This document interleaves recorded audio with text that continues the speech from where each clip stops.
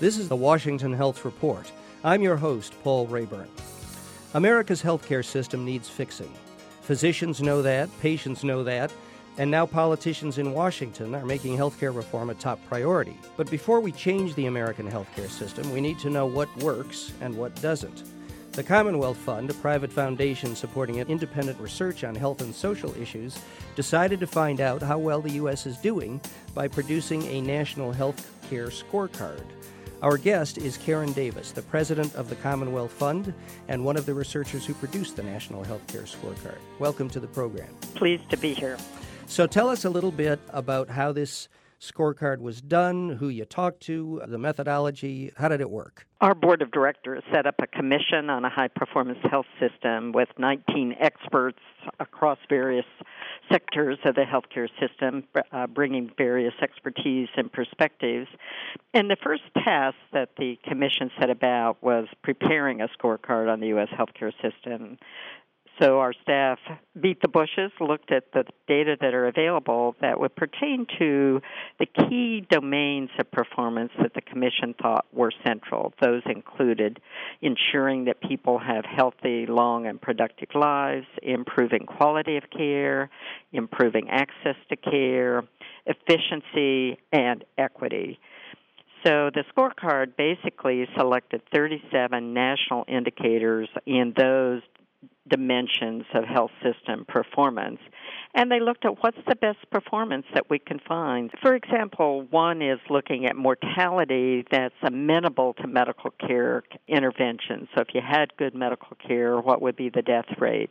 There, the U.S. performance was about 30% worse than that of the best countries. We had about 115 deaths per 100,000 population compared with 80 per 100,000 in the countries with the best performance. In other words, we know what to do medically to prevent these things. Right, that we could prevent, for example, asthma from really getting so out of control that someone would die from that condition. That would be one example. That would be the type of a measure of health outcomes, and the best countries would get a score of 100 on that, and we would look at the U.S. rate relative to that, and the U.S. in that case had a score of 70.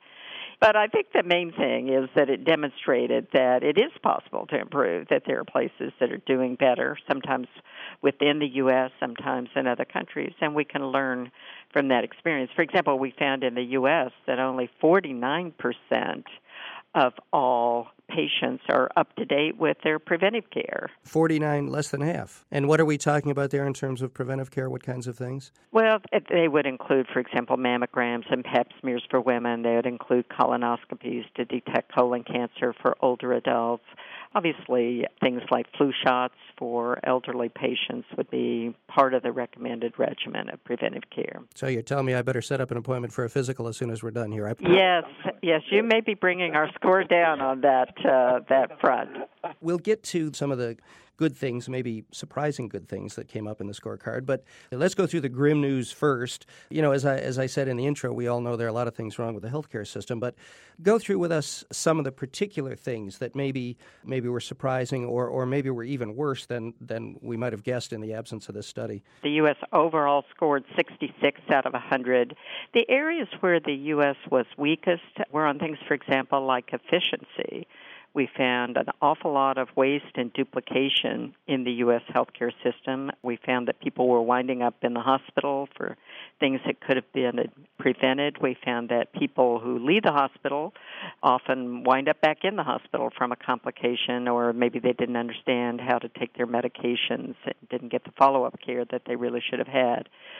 So looking at the wide variation in performance across the U.S. from one hospital to another, from one state to another, certainly showed that there were ways of providing better care and saving money. How do you measure efficiency, or how, to burrow down into it a little bit more, how did you look at that and make that assessment? Well, the first one was simply waste and duplication, which I think we could all agree is inefficient. So it might be, for example, on our international surveys, we asked people if they had a test repeated that had already been done by another doctor. Just sort of routinely repeated when it didn't need to be, that sort of thing? Well, or somebody couldn't find the record, so they just did it over. But another measure of overuse or inappropriate use of health services that's been identified by the National Committee for Quality Assurance, for example, are use of imaging tests for lower back pain. And there's certain indications when it's appropriate, but when there were no apparent risk factors or signs of serious pathology. So that would be one of the measures of waste or inefficiency. So that's one kind of dimension of inefficiency.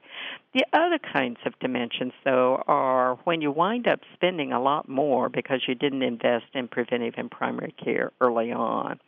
So, for example, a patient that can't get in to see their doctor may wind up going to the emergency room, or asthma, if you had been seeing the doctor regularly and kept it under control, you wouldn't have wound up in the emergency room or even in the hospital. So preventable ER use, preventable hospitalizations because we didn't invest appropriately in preventive or primary care.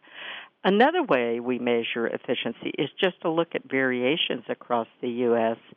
in, say, what the Medicare is paying for a hip fracture. In one part of the U.S., they may be spending 30-40% more for taking care of the same kind of patient as in another part of the U.S. So, again, we feel like there's an opportunity to provide better care and more efficient care by simply identifying those areas that have the best performance. Others that I think were maybe less surprising is just how much we spend on insurance administrative costs.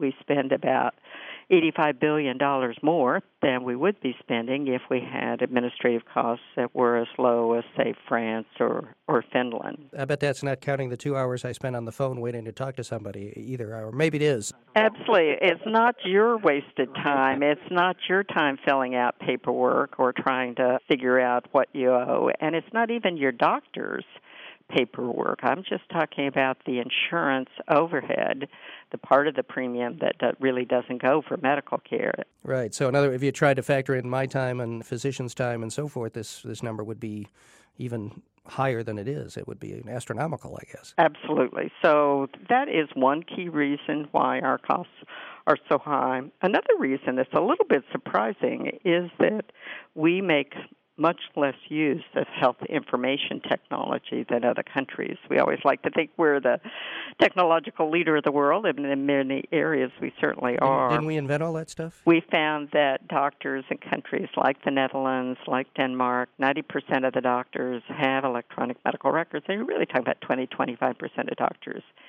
in the U.S. So we lag other countries in use of modern-day health information systems. I'm Paul Rayburn, and we're talking to Karen Davis, the president of the Commonwealth Fund, about the Commonwealth Fund's National Healthcare Scorecard. Now, one of the things that you looked at, I think, was there was something about hospital readmission rates for Medicare patients, that those were higher than they might be. Tell me a little bit about that. Absolutely. That's one of the major issues that stands out. As you look across hospitals across the U.S., the hospital admission rates vary twofold from one place to another. So what does that mean? If the readmission rate is higher, the job wasn't done right the first time? It can be a complication, say an infection that came from surgery that really was manifest after the patient went home. It can be that the patient just didn't really understand how to take their medications. One of the high readmission conditions is congestive heart failure, or, say, fluid retention. You may be needing to take medications that make sure that doesn't build up. And if you didn't understand it and didn't go home with the medicine and didn't take it appropriate, then the problem is right back, and you're right back in the hospital. We found, for example, in the best 5 states, you had about 14% of all Medicare patients were readmitted. In the worst 5 states, 22% of all patients were readmitted.